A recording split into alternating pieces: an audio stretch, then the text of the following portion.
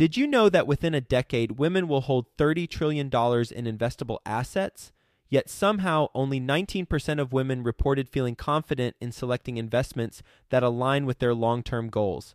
Our friends at InvestHer are out to change that. InvestHerCon is the #1 premier conference for women in real estate, and it's happening June 2nd through the 4th in Austin, Texas. InvestHerCon is not just another real estate conference. It's a transformational experience focused on real estate investing, business strategies, and self-care tactics, all designed to help women take control of their financial futures. Gain the knowledge and skills you need to grow your portfolio and build a sustainable business, all while connecting with over 500 women who are playing at the same level. To learn more and to get your tickets, visit InvestHerCon.com today and use the code 100BESTEVER to get $100 off your ticket. That's InvestHer, H-E-R, con.com, promo code 100BESTEVER to get $100 off your ticket. It allows us, apartment syndicators, to learn about the investing strategies of these top commercial real estate investors who have billions of dollars under management. So what are the big guys doing, and then how can we as operators implement some of these strategies into our investment approach? Quick disclaimer, the views and opinions expressed in this podcast are provided for informational purposes only and should not be construed as an offer to buy or sell any securities or to make or consider any investment or course of action. For more information, go to bestevershow.com. There needed to be a resource on apartment syndication that not only talked about each aspect of the syndication process, but how to actually do each of the things and go into it in detail. And we thought, hey, why not make it free too? That's why we're launched Syndication School, and Theo Hicks will go through a particular aspect of apartment syndication on today's episode and get into the details of how to do that particular thing. Enjoy this episode. And for more on apartment syndication and how to do things, go to apartmentsyndication.com, or to learn more about the Apartment Syndication School, go to syndicationschool.com so you can listen to all the previous episodes. Hello, Best Ever listeners, and welcome back to another episode of the Syndication School series, a free resource focused on the how-tos of apartment syndications. As always, I am your host, Theo Hicks. And today we're going to break down the results of another big-time commercial real estate report. This time we're going to talk about CBRE's annual America's Investor Intentions Survey. I really like focusing on these reports, reading these reports, finding these reports, because if you got these hundreds of millions of dollars, sometimes billions of dollars institutions with these massive research firms who have access to proprietary analytics, and they'll compile these surveys or reports and present them to us for free. A great way to get some inside information and stay up to date on what's currently going on in commercial real estate, as well as take a look at some potential future trends. So this is going to be a survey, so this is not based off of necessarily a report or crunching analytics or data. What CBRE does is they ask certain commercial real estate professionals questions on a survey form and then compile the results. So they ask real estate fund managers, developers, owners, operators, REIT managers, investment managers, insurance managers, pension fund managers, and high net worth individuals about their investment strategies for the coming year. So lots of different perspectives all coming together in this one survey. And it allows us, apartment syndicators, to learn about the investing strategies of these top commercial real estate investors who have billions of dollars under management. So what are the big guys doing, and then how can we as operators implement some of these strategies into our investment approach? Or as a passive investor, someone's a passive investor, you can determine which operators to invest with. So your passive investors are probably very sophisticated ones that have a ton of money, are staying up to date on these trends. So they'll want to make sure that you know about these trends as well. It's kind of like going back to being able to hack into the strategies in the mind of these big billion-dollar investors. It's like when you're selecting a target market and you see a lot of Fortune 500 companies relocating to the area or putting their headquarters in that area, clearly they know something, right? Because they're a multi-billion-dollar firm, probably spent years researching to find a corporate headquarters. So obviously they know something. So that's another great way to pick a market. Not solely based off of that, but it's a good metric to see. Anyways, we're going to talk about some of the top takeaways that I took from reviewing CBRE's America's Investor Intentions Survey.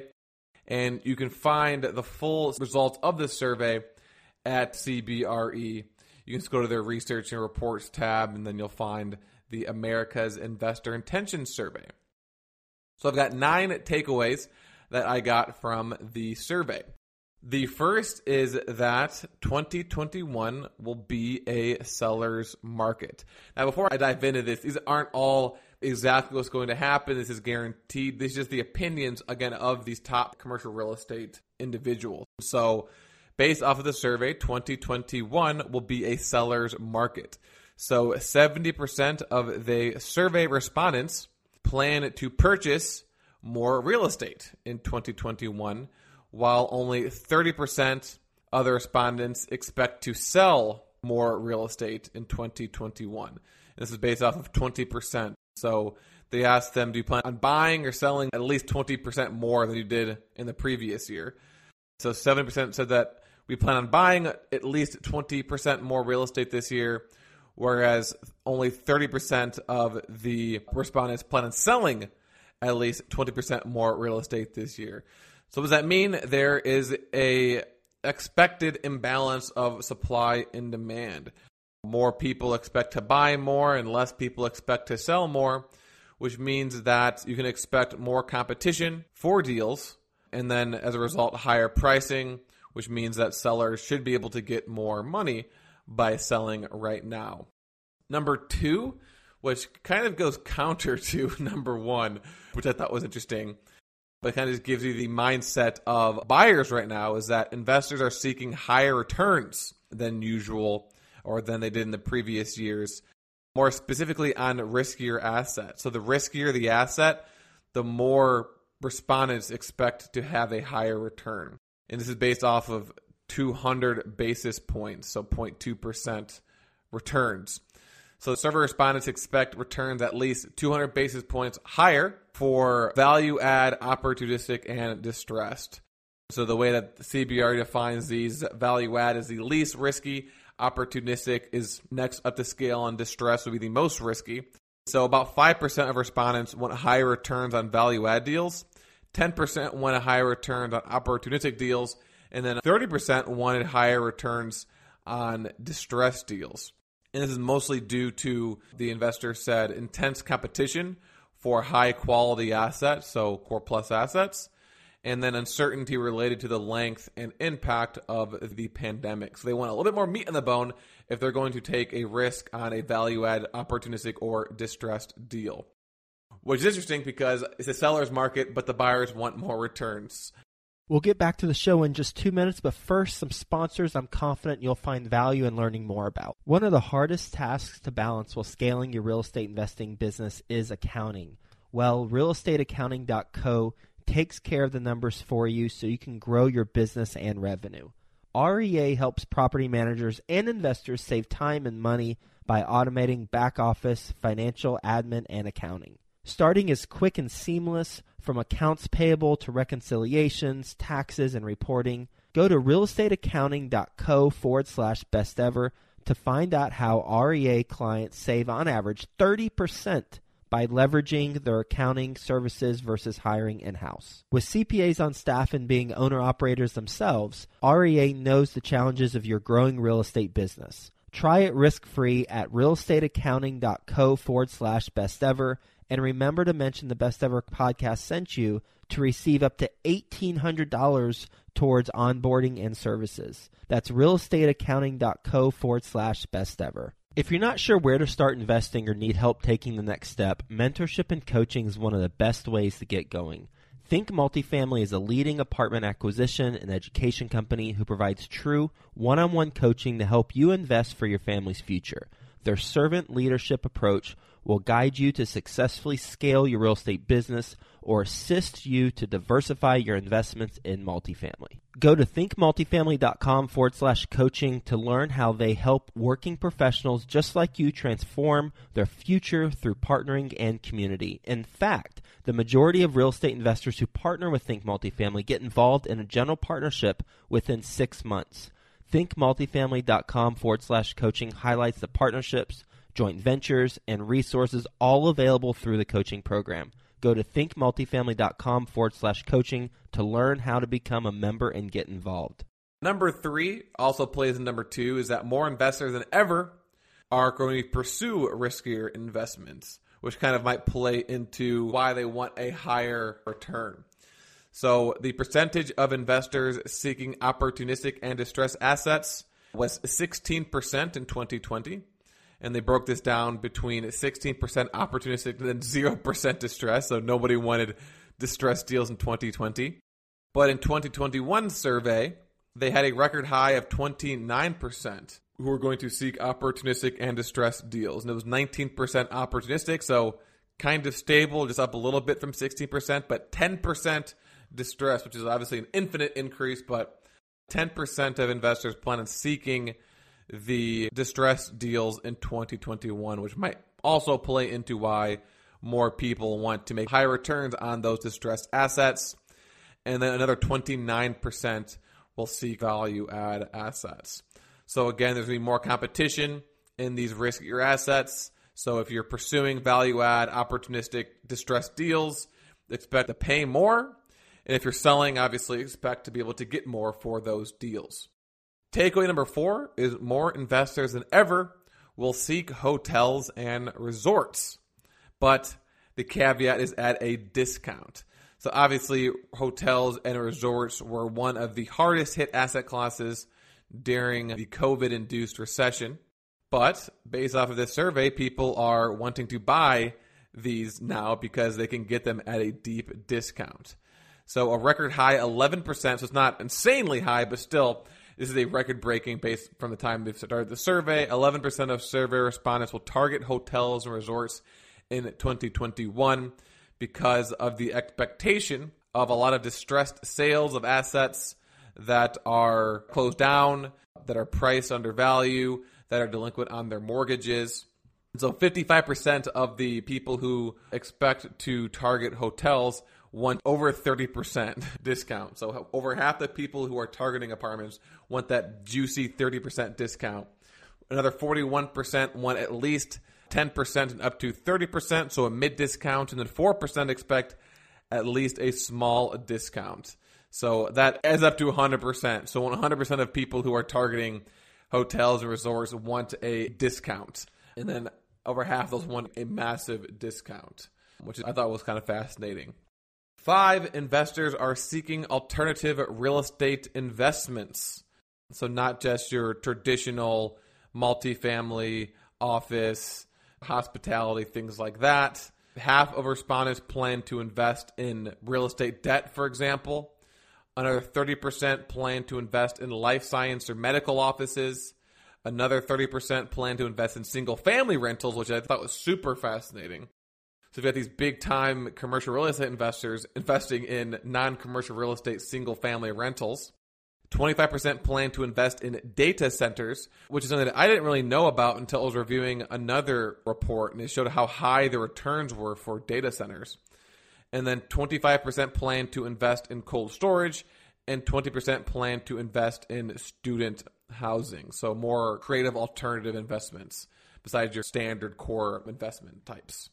Number 6, which wasn't necessarily a mind-blowing takeaway, but just something that's very consistent across all real estate reports, real estate surveys, any type of market data you look at. The Sun Belt markets are doing very, very well from really all data points. So it's no surprise that investors will favor the Sun Belt markets in 2021. So they asked the survey respondents for their top targeted markets for 2021, and the top 8 were all in the Sun Belt.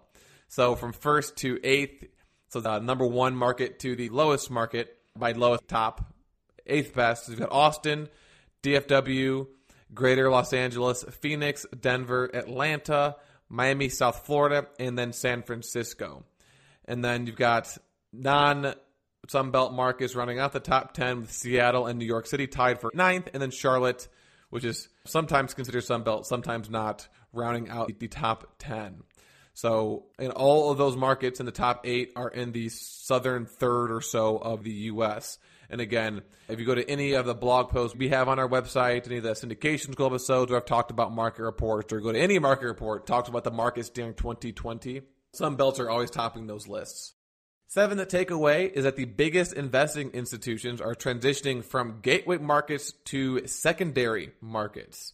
So this is something that was, in a sense, happening before 2020, before the pandemic, but a huge shift in 2021, at least in the intentions of these big-time investors. So flashing back to last year's survey, the top markets that firms with more than $50 billion in assets under management, these are the biggest investing institutions in the U.S., invested in were Greater Los Angeles, San Francisco area, Boston, Seattle, and Greater New York City, which are all gateway markets except for Seattle.